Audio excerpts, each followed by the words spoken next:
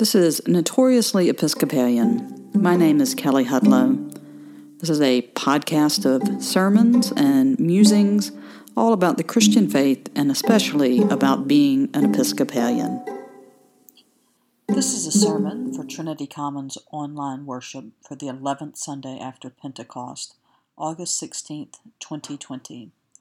This is the Sunday following the annual Jonathan Daniels pilgrimage, and the principal text for the sermon are Genesis 45, 1 through 15, when Joseph reveals himself to his brothers, and Matthew 15, verses 10 through 28, which includes the story of the Canaanite woman coming to Jesus asking for healing for her daughter.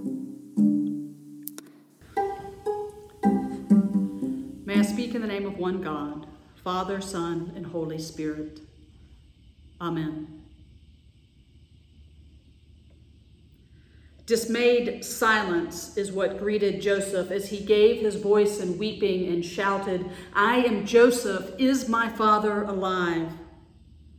His cries were so loud that the household of Pharaoh heard him. His brothers stood there silent, waiting for what was going to come next. I would have to guess that in their shock, there was the fearful thought, what will Joseph do now that he has the power? I'm sure the brothers didn't expect for Joseph's next words to be, "Come closer to me." I'm sure they didn't expect Joseph's insistence that they forgive themselves for what they had done. And I doubt they expected Joseph's declaration of God's working in his life. God has been largely absent in Joseph's story. Joseph is a patriarch without a theophany. He doesn't meet God face to face. He doesn't wrestle mysterious beings at the river crossing.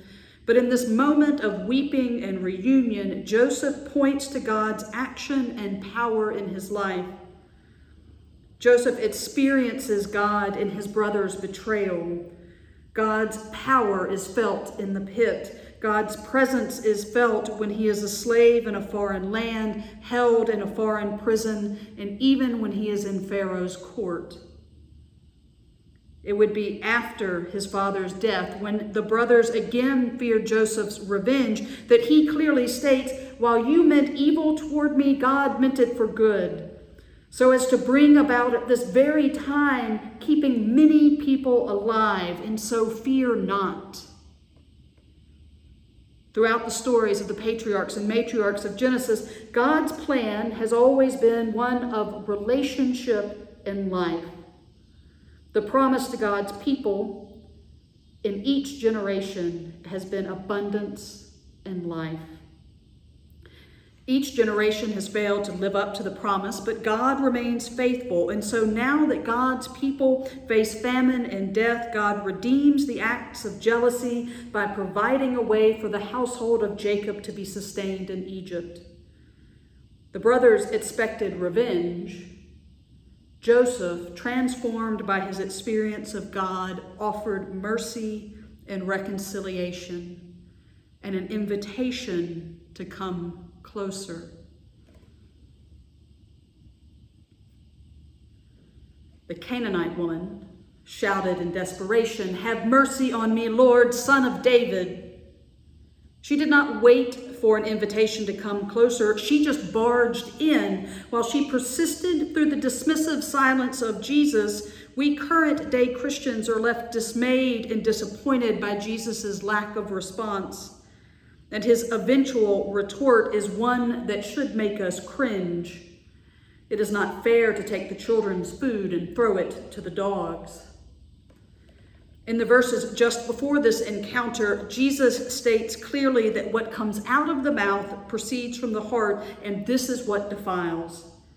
We are not defiled by our biology, but by our intentions. And then, boom, here comes a Gentile woman with a demon-possessed daughter, a person that presents as the stereotype of defiled and other, and serving to prove the point of Jesus' teaching, what comes from her mouth and heart are the words of desperate and persistent faith. A lot of words have been written trying to explain the story to make Jesus look a bit better, but I'm pretty certain that Jesus does not need us to save him, and that we should accept the challenge of taking this scene for what the gospel writer intends. Matthew has a theological agenda. God's plan for salvation is offered first to the Jews and then everybody else after Easter. But the kingdom of God is not so easily confined, even by the writer in his own gospel. This is the only gospel that includes the women in Jesus' family tree, specifically 3 Canaanite women, Rahab, Tamar, and Ruth. So while Matthew presents this woman as a double outsider, both woman and Gentile, she is actually a distant cousin of sorts of Jesus. Even from the beginning of this gospel, with its very specific theological agenda, the radical fullness of God's kingdom escapes the bounds of Matthew's theology.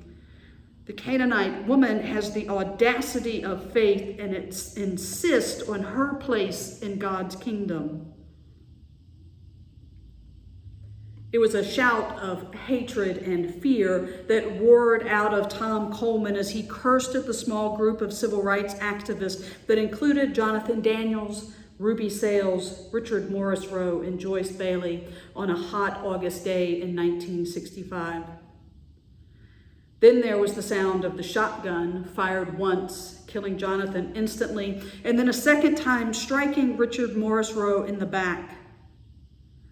Daniels, an Episcopal seminarian, is remembered as a martyr in the Episcopal Church, and each August we hold a pilgrimage in Hayneville, Alabama, where people walk to and pray at the places where Daniels and his friends were held in jail, where Daniels was murdered, and then we celebrate Holy Eucharist in the courtroom where the murderer was acquitted. It is the nature of martyrdom that the focus of remembering Jonathan's life is in the moment that it ended. It is through his sacrificial death that we read the paper he wrote for his seminary about his time in Alabama. He writes, "I lost fear in the Black Belt when I began to know in my bones and sinews that I truly been baptized into the Lord's death and resurrection. That in the only sense that really matters, I am already dead and my life is hid with Christ in God."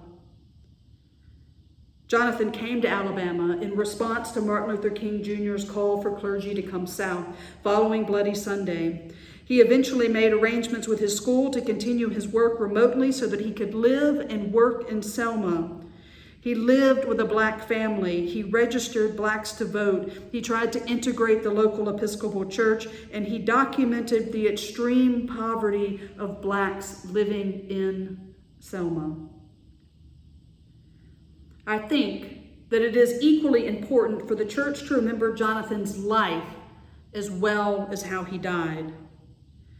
Jonathan heard the persistent and faithful shouts of the civil rights leaders in Alabama, and in those shouts, he heard the invitation to come.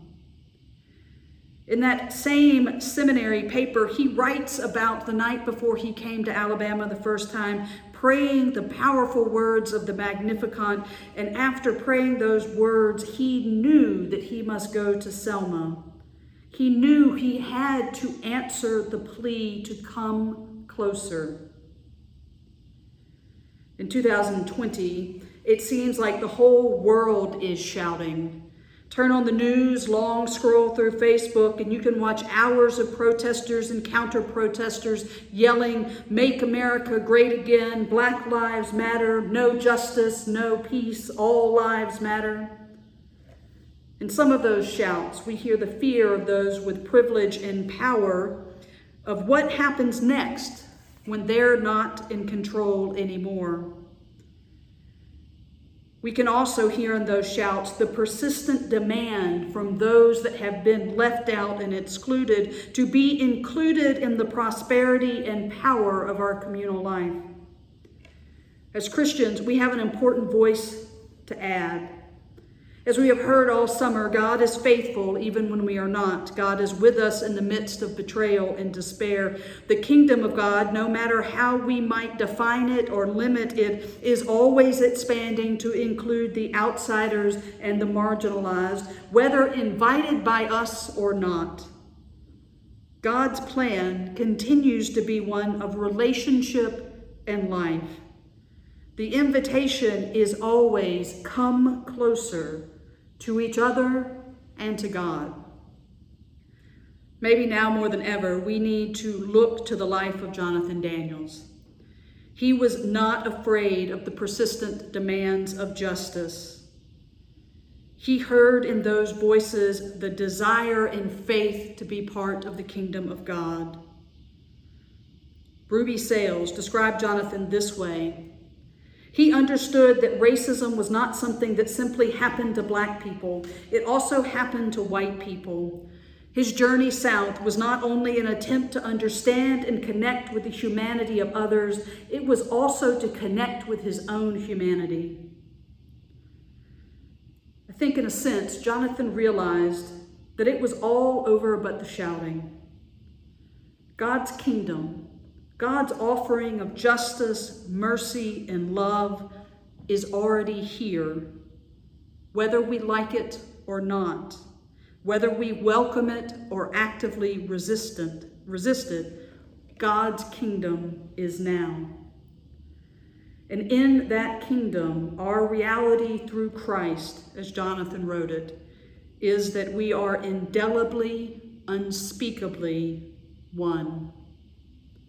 Amen.